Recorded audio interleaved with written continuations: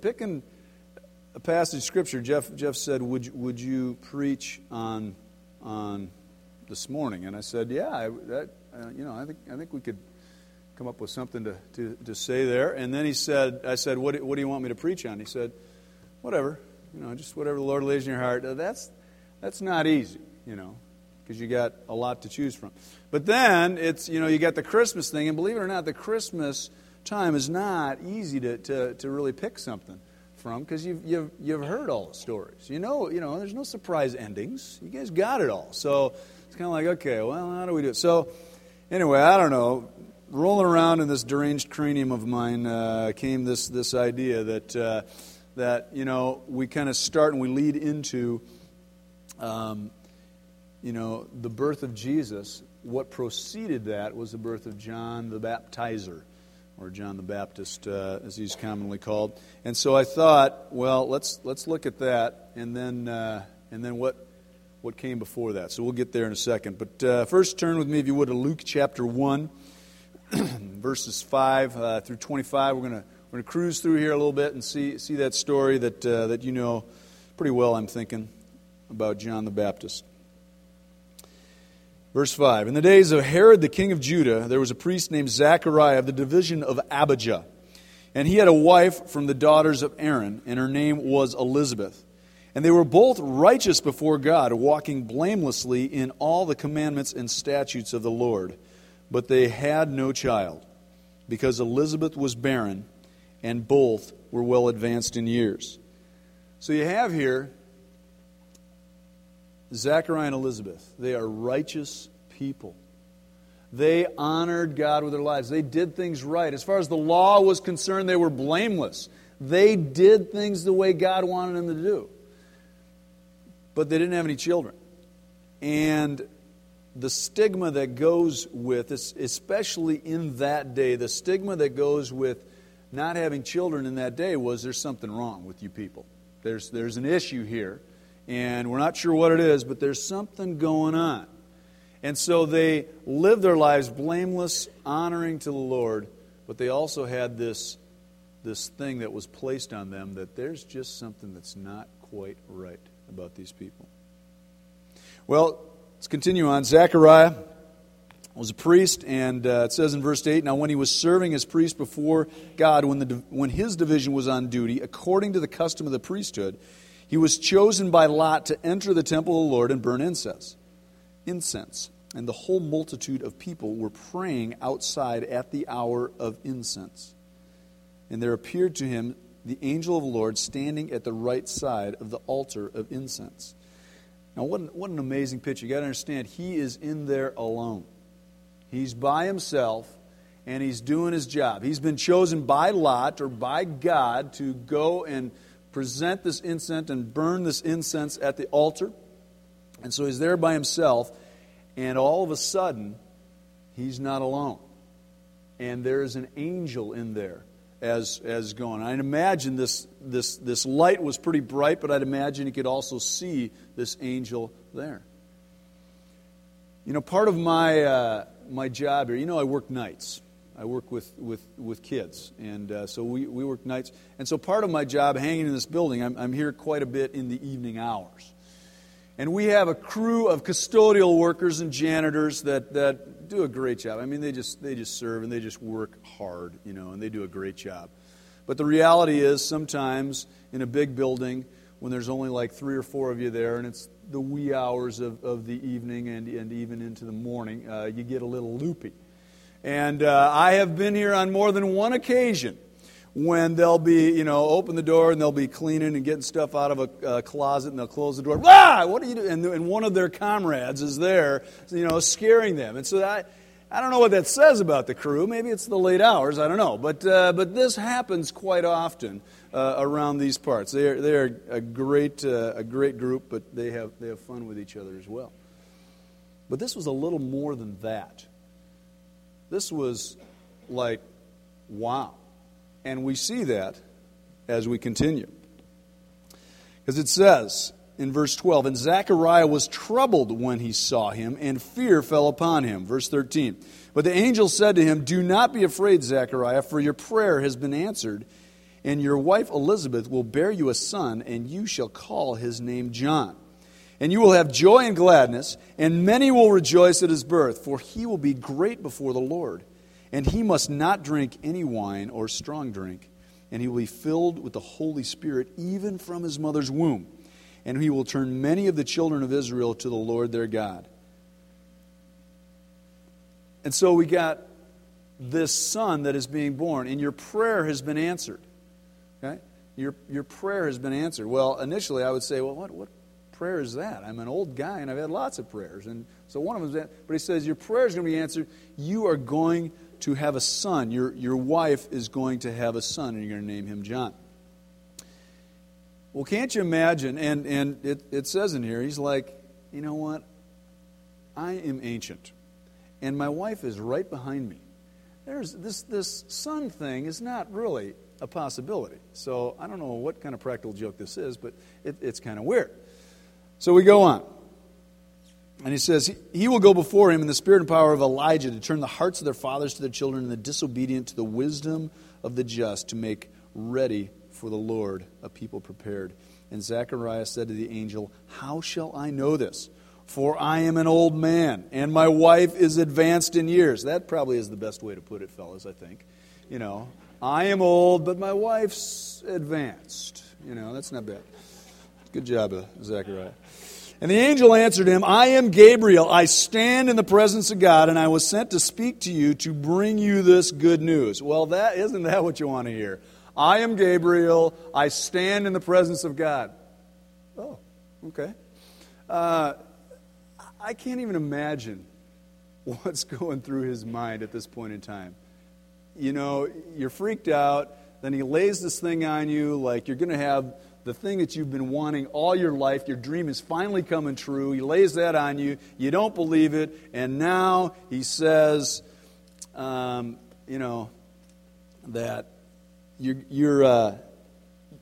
your son is going to be an amazing, amazing man. He's going to bring the children of Israel to the Lord their God. And you don't believe him, and he says, I am Gabriel. I stand in the presence of God. And because you don't believe me, we're going to read on. And behold, you will be silent and unable to speak until the day that these things take place, because you did not believe my words, which will be fulfilled in their time. And the people were waiting for Zechariah, and they were wondering at his delay in the temple. And when he came out, he was unable to speak to them, and they realized that he had seen a vision in the temple. And he kept making signs to them and remained mute. And when his time of service was ended, he went to his home. So they realized something went on in there. You got freaked out. You saw a vision, angel, something like that going on. Maybe it spooked you a little bit. Now you can't talk. You shock syndrome, whatever. And so the people understand this. But they go home, and at home, verse 24 and 25. After these days, his wife Elizabeth conceived, and for 5 months she kept herself hidden, saying, "Thus the Lord has done for me in the days when He looked on me to take away my reproach among the people." Can't you just see the joy in her heart that she now has a son? I can imagine her hanging out at the retirement community with the other old ladies and saying, "Oh, John's hungry. Here we go." And, just kind of flaunting that she now has a son, even though it's in her own age. Amazing. She's just so excited that comes. John is filled with the Holy Spirit from his birth. He will turn many in Israel to the Lord. And verse 17 says, I will go before him in the power and spirit of Elijah. Okay? He has that label on him, the power and spirit of Elijah. And so, this power and spirit of Elijah, this was mentioned in Malachi. And we're going to look at that here in a second. But as we're turning to the book of Malachi, you got to realize one thing. Before the angel Gabriel stands and shocks Zechariah, God had been silent for over 400 years. 400 years and some change. Nothing. No prophet, no word from God. It was silent. twice as long as our country's been around. Nothing from God. That's a long time, in my opinion. And so if that is the case, if God has been silent for over 400 years, if I am going to be silent for a long time, which doesn't happen very often, but if I am, the last words that I'm going to say are going to be pretty important words, right? Before you leave someone, there's going to be some things that you bring. And so what made sense to me in my mind, as we're looking at this preparation and birth of Jesus, and as John prepares the way for Jesus, what were those words that Malachi had to say? What were those words that God wanted to say through the prophet Malachi? And so that's where we're going to look. So if you turn to Malachi chapter 1, we're going to do a quick summary of Malachi, and then we'll spend most of our time in chapter 4.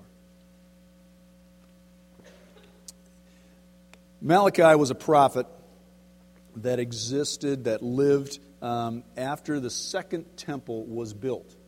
You may remember that the nation of Judah got taken captive and was over in Babylon, and they were there for quite a bit of time. And as God allowed them to come back, they came back with Zerubbabel to help build the temple, the second temple, and Ezra the prophet was there with them. Okay, great stories, amazing books. Go back and read Ezra. And so they built the temple. It was a little bit smaller than the temple that Solomon built there, but nonetheless, it was the temple. The temple had returned to Jerusalem. Well, no city is complete and no city is safe in those days without its walls. And so Nehemiah came back, and he brought a contingency with him, and the funding for these projects was from the king. How about that? God even provides the funding. And it's a foreign king to build his city and his temple. So he comes back, Nehemiah leads this contingency, and in 50 days, they have the walls around Jerusalem built up. 50 days. That's not a lot of time for a project of that nature. But they take care of that. And it's not the total walls that were, again, Solomon's days. It's a little bit smaller, but that's what goes on. And so Malachi was a prophet in those times. He was a contemporary of theirs. And actually, it was later on, after the walls had been built, it was a little bit later on, then Malachi's ministry came on. And he was the one that was there speaking God's word to the people in those days. The book of Malachi covers a spectrum of offenses that God has with His people. Wouldn't you think that being in captivity, having everything destroyed and going, and then God graciously brings you back, you have the temple rebuilt, you have the walls of the city rebuilt, stuff is just starting to get going once again, wouldn't you think you had learned your lesson? I would think so. But, I don't know that we're all that different than the Israelites. And sometimes lessons are hard to come by. But let's look at the offenses that God has here. Malachi chapter 1, verses 6 through 8. First of all, he starts out, he's got a problem with the priests. And he says this: "A son honors his father, and a servant his master. If then I am a father, where is my honor? And if I am a master, where is my fear? Says the Lord of hosts to you, O priests who despise my name. But you say, how have we despised your name? By offering polluted food upon my altar. You say, how have we polluted you? By saying that the Lord's table may be despised, when you offer blind animals in sacrifice. Is that not evil? And when you offer those that are lame or sick, is that not evil? Present that to your governor. Will he accept you or show favor to you, says the Lord of hosts?" So he's saying, hey, in my law, you present a perfect sacrifice to me, the best of the best that you have. That's the deal. The first of your fruits. The best you got, that's what I want. That's what I deserve. Well, they would kind of like commit, okay, this lamb is perfect, this is to the Lord, and then they'd give one that was less. When it was lame or blind, there's some issue with this, and so they would give an animal that was not acceptable. And God said, well, do you do this to your governor? Would you give it to those in authority over you? Why do you treat me this way? And it was the priests who would accept those sacrifices and offer them as acceptable sacrifices on the altar that he had problems with. What are you priests doing? You're leading my people astray. Well, verse 14 of the same chapter, he doesn't let the people be here. He says, "Cursed be the cheat who has a male in his flock and vows it and yet sacrifices to the Lord what is blemished. For I am a great king, says the Lord of hosts, and my name will be feared among the nations." So he's got it for the people too. People don't get off the hook. He says, what's the deal? You vow one thing and you give another. He says, I deserve better. Don't give me your leftover sacrifices. I don't know about you, but I know when I am giving to the Lord, there are times when I am like, you know what, but I got to consider my situation here. I need to make sure that I'm doing okay and things are, and that's not the way it is. Because that focuses on me. He says it's not about you. It's not about me. It's about Him. And so when we make our sacrifices, it's not us. It's Him. So it's not how much can I afford to give. It's about what can I give the Lord. How can I do that? That's what it's about. All right. He gets on the priests again here in chapter 2. Verses 7 and 8, he says this. "For the lips of the priest should guard knowledge, and people should seek instruction from his mouth. For he is a messenger of the Lord of hosts." That's the way it's supposed to work. "But you have turned aside from the way. You have caused many to stumble by your instruction, and you have corrupted the covenant of Levi, says the Lord of hosts." So the priests are not bringing the word. They're not preaching what they should preach. They're doing what they want to do and saying what they want to say, whatever they think is maybe acceptable to the people, however that works, I don't know. But they're not doing what God called them to do. And so he has issue with that. Not teaching the Word of God. As we continue down there in chapter 2, verses 14 and 15, he says this. "But what do you say? Why does he not? Because the Lord was a witness between you and the wife of your youth, to whom you have been faithless, though she is your companion and your wife by covenant. Did he not make them one with a portion of the spirit of their union? And what was the one God seeking? Godly offspring. So guard yourselves in your spirit, and let none of you be faithless to the wife of your youth." What was going on here was this. The Hebrew men were divorcing their Hebrew wives, and they were marrying foreign women, pagan women that would come in, and they would change their hearts toward God. They would lead them astray. And he's saying, I want godly offspring. Stay with the wife of your covenant. And so he gets on the men here that are living this way, saying it is not right the way you're living. Now, in the beginning of chapter 3 here, we get the first indication of what's going on and the hope that is to come. Verse 3:1 says, "Behold, I send my messenger, and he will prepare the way before me. As the Lord whom you seek will suddenly come to his temple, and the messenger of the covenant in whom you delight, behold, he is coming, says the Lord of hosts." So it talks about the Lord coming to his temple. That day is coming. But it also talks about sending a messenger for him to prepare that. Now, the name Malachi means messenger. Okay?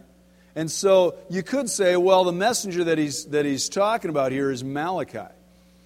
But that's not really the case, and we're going to see that a little bit later here in the book, and we're also going to see that in a couple other passages we're going to look at. Malachi is not the messenger. He is a messenger. He's a prophet. There's a play on his name, but the messenger he's talking about is John the Baptist, and we're going to see that here in a bit. But he's talking about the day when the Lord will come again and be in his temple. Matthew 3:2-5. Look at this. "But who can endure the day of his coming? Who can stand when he appears? For he is like a refiner's fire and like a fuller's soap. He will sit as a refiner and a purifier of silver. He will purify the sons of Levi and refine them like gold and silver. And they will bring offerings in righteousness to the Lord. Then the offering of Judah and Jerusalem will be pleasing to the Lord, as in the days of old and as in former years, and I will draw near to you for judgment.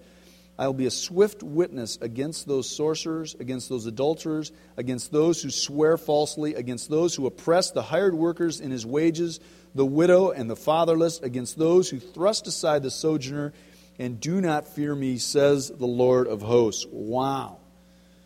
He has a lot to say to people here, those that are not honoring God with their lives. He says, you got two choices, basically. You got the refiner's fire, choice number one. That is where you say, God, I am sorry. Please make me into the person you want me to be. And you know what this refining process of precious metals, I'm sure you're aware of that. You heat things up, get things real uncomfortable until it burns off all the impurities. And all those are taken, and then you take off the pure metals, the precious metals that are there. That's the way we refine. That's what a refiner's fire is like. It's not a pretty process. It's a difficult process. It's suffering. It's not easy. But the other option is less favorable. The other option is the day of judgment. And so you and I have this choice to make. Do we make the choice of the refiner's fire where he is going to help make us into the people that he calls us to be? Or are we going to say, no, we're good, we're okay, we're moving along, things are rolling, we're fine, and we're just going to do our lives and we'll deal with that, whatever, and then you face the day of judgment. It's one or the other. Either we refined and we go through that suffering and that difficulty, or we have the day of judgment, and that's when it really comes down. That's when we really find out what our lives have earned us, the way you live your life. And so that's the choice he gives them.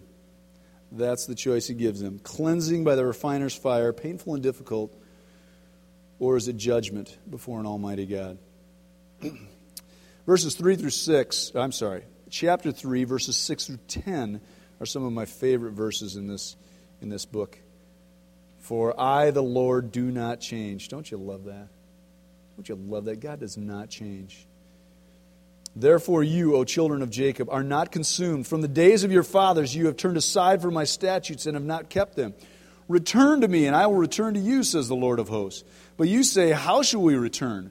Will man rob God? Yet you are robbing me. But you say, how have we robbed you? In your tithes and contributions you are cursed with a curse, for you are robbing me, the whole nation of you.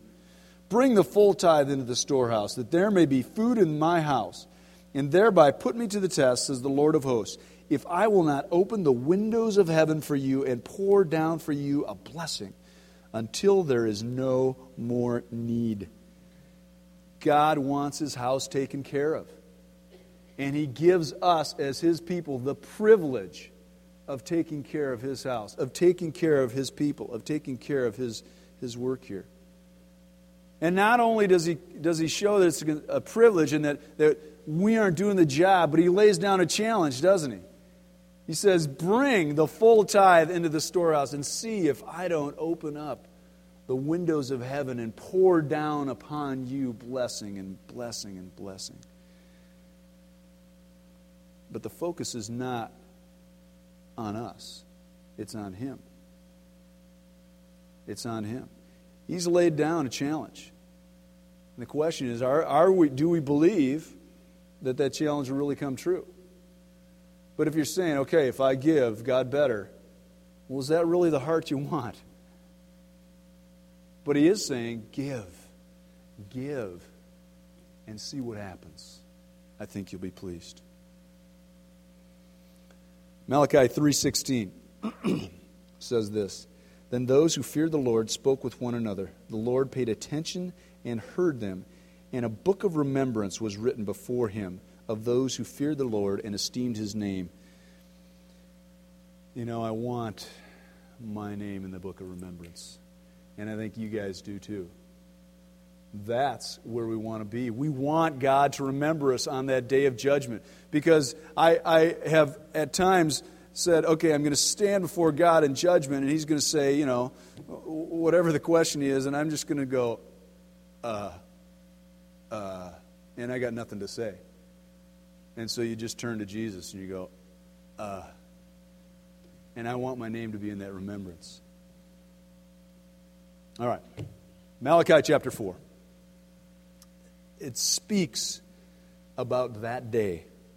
Remember, over 400 years have gone by, or will go by after this, till the Lord speaks again. Here it is. Here's his last things he's going to say for 400 years.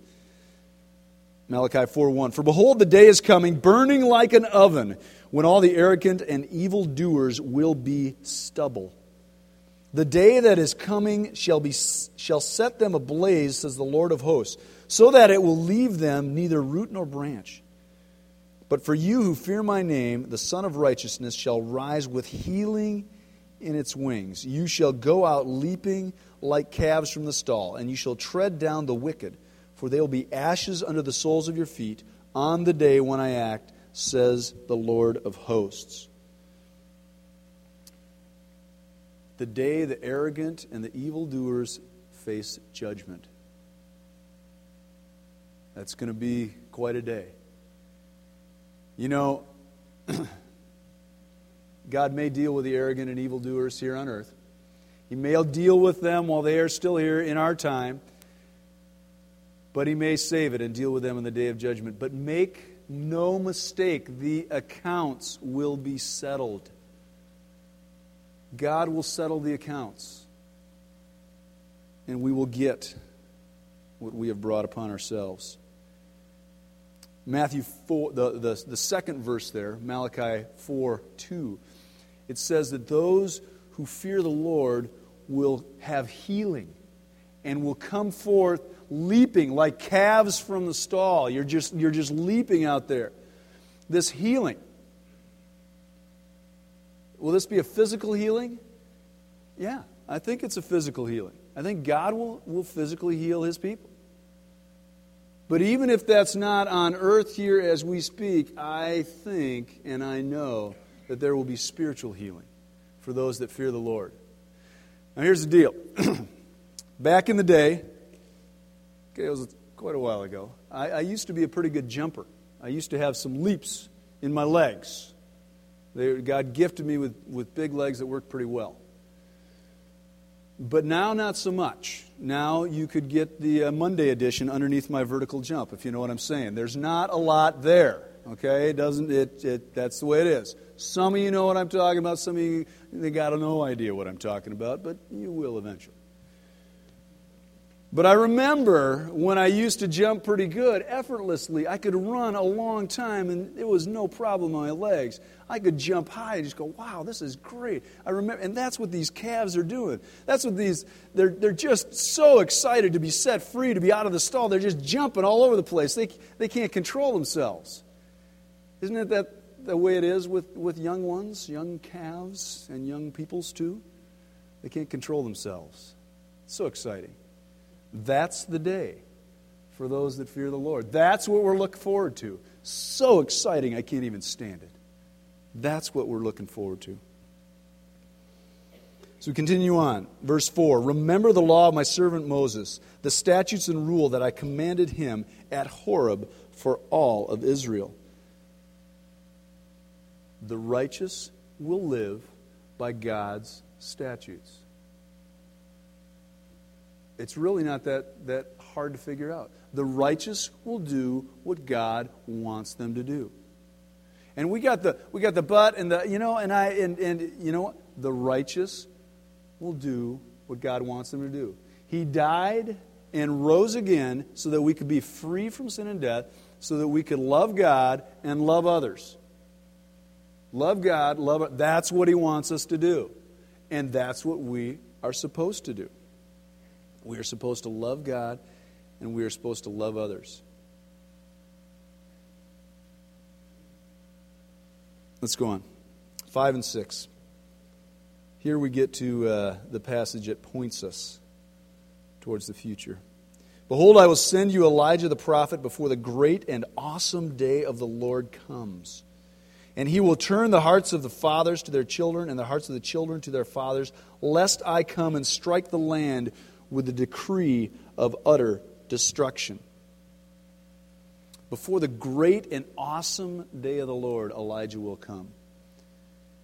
This Elijah will bring reconciliation to the fathers and their children. I think the fathers here, as I've studied, as I've looked at that, I think the fathers here, it is your children, but I think it's more of a the patriarchs, the spiritual patriarchs, and the way you've been raised in a righteous environment, and pursuing that, and that parents and fathers and mothers are to pursue their children and to be about bringing them into living the way that God wants them to live, encouraging them in that way.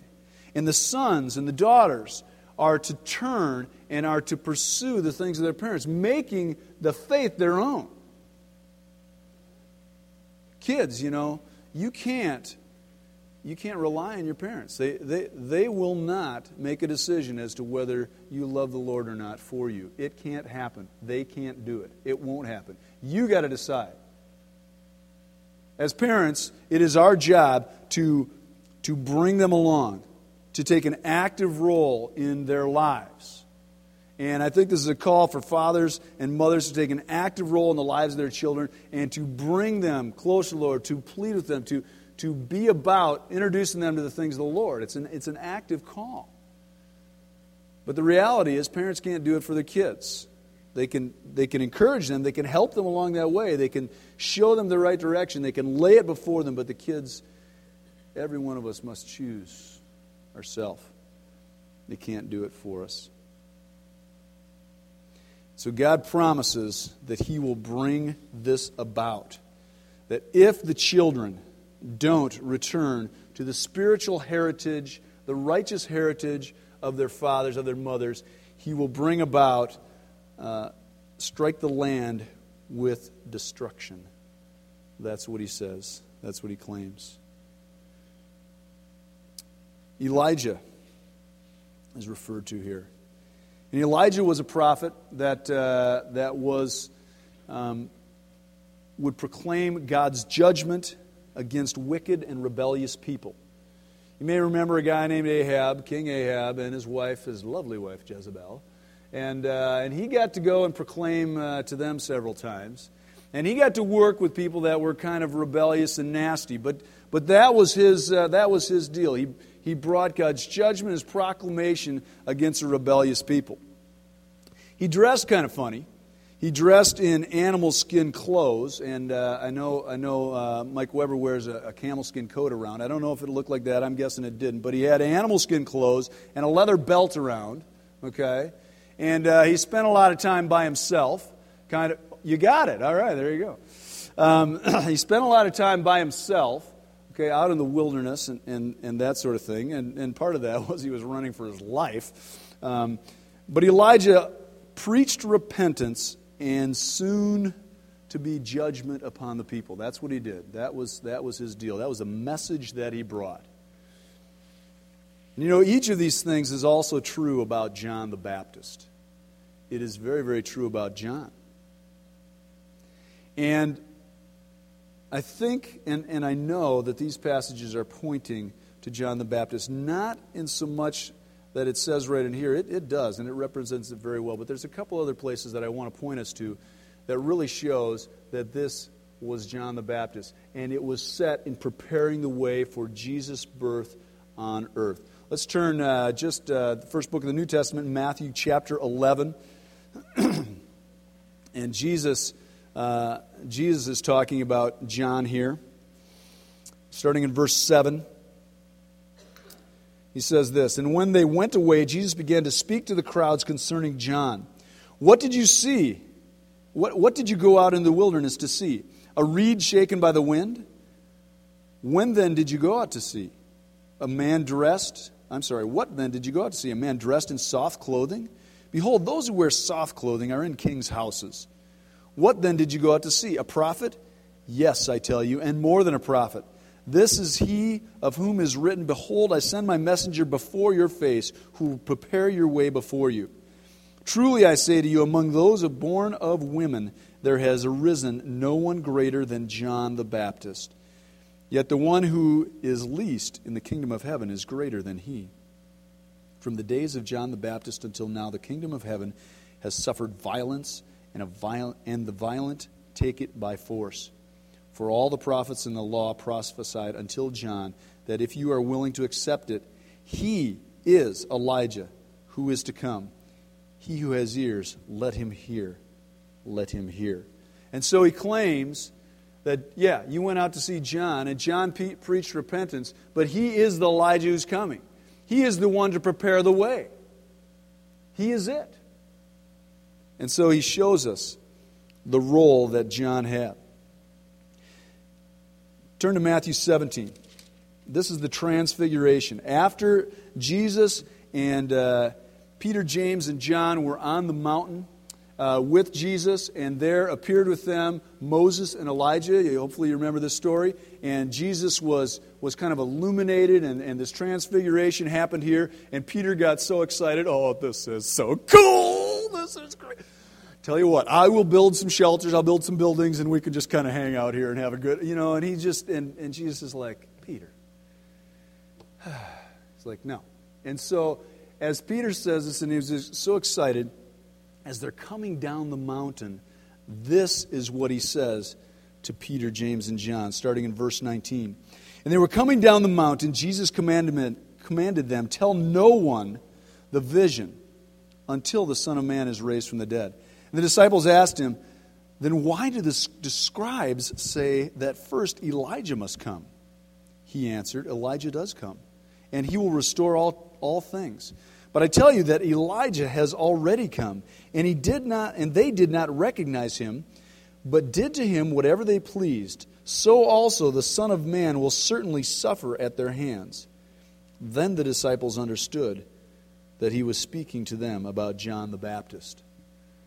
So he was explaining to them who John the Baptist was, that he was coming, and that he would suffer, but that he would prepare the way for the Messiah to come, and that the Messiah would suffer. And they didn't quite get that part, but the part that they did get was that he was talking about John the Baptist. And John the Baptist was this Elijah figure that was to come, that was to prepare the way. That they understood. And so, these last words before the silence.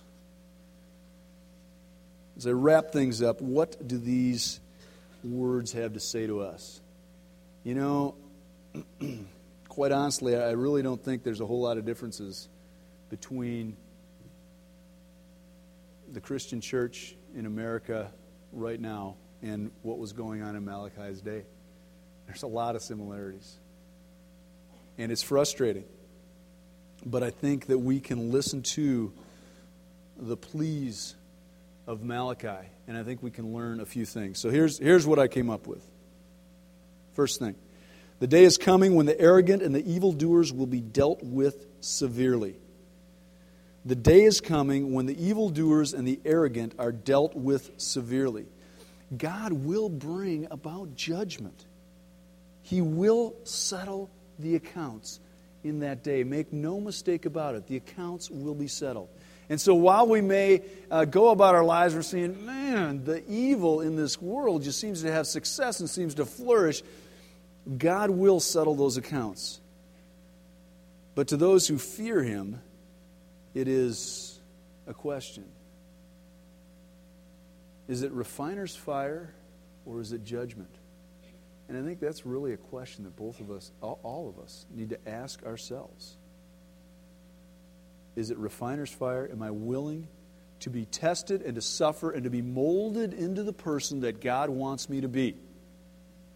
Or am I going to put that off and pursue my own way and see how things work out on the day of judgment? What is my attitude? How do I proceed? It's a great question. Second thing, those who fear the God will receive healing. And again, healing on earth, yes, I believe that will happen. There are times when that doesn't happen.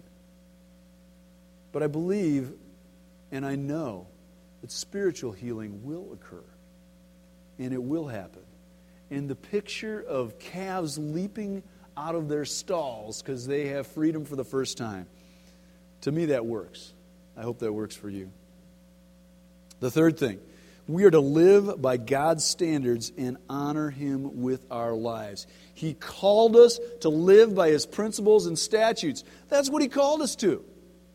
And we can do all sorts of explaining as to why it doesn't fit in this particular situation and why in our current situation this is really a different. But the reality is He calls us to live by His statutes, to do the things He tells us to do. And I think most of the time, it's really not that we, and I'm speaking right here as well, it's not that we don't understand what God wants us to do, it's that we aren't willing to do it. We're just stubborn and obstinate people. And we won't do what God wants us to do. For whatever reason that is, we just won't do it. So living by the standards that God calls us to.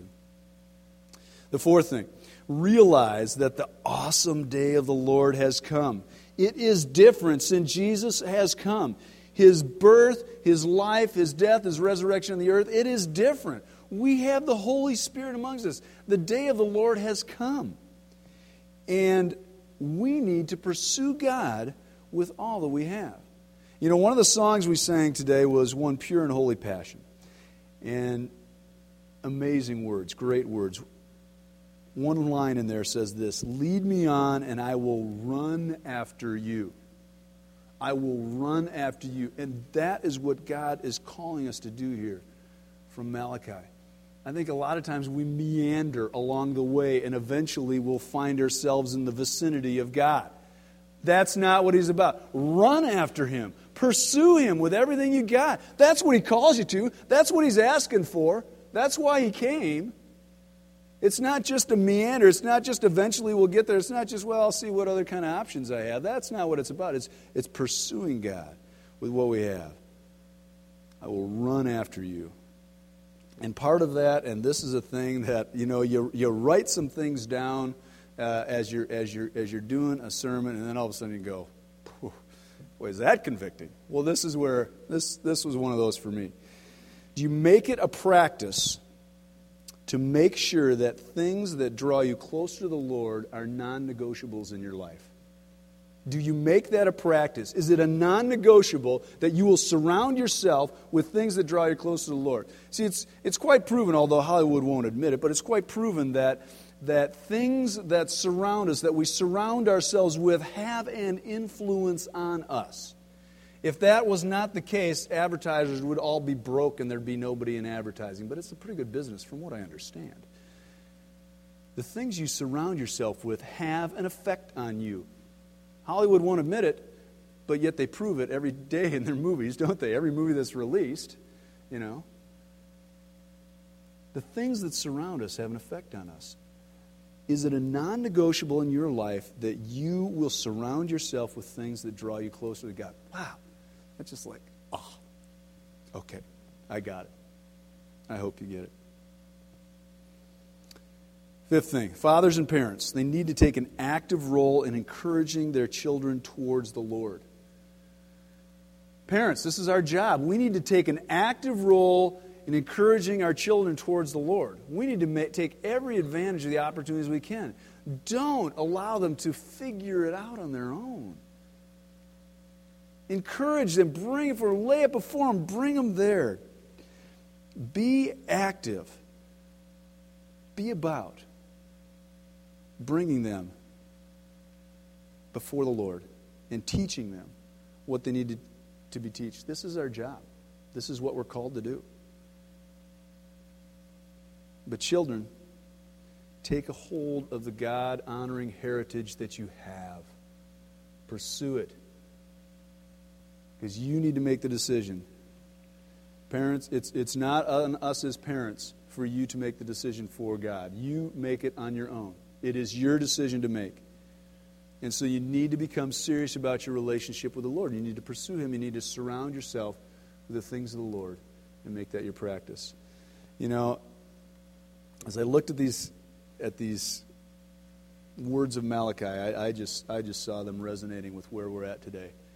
And it was convicting for me and yet encouraging. And I hope it was the same for you. Pray with me if you would. Father God,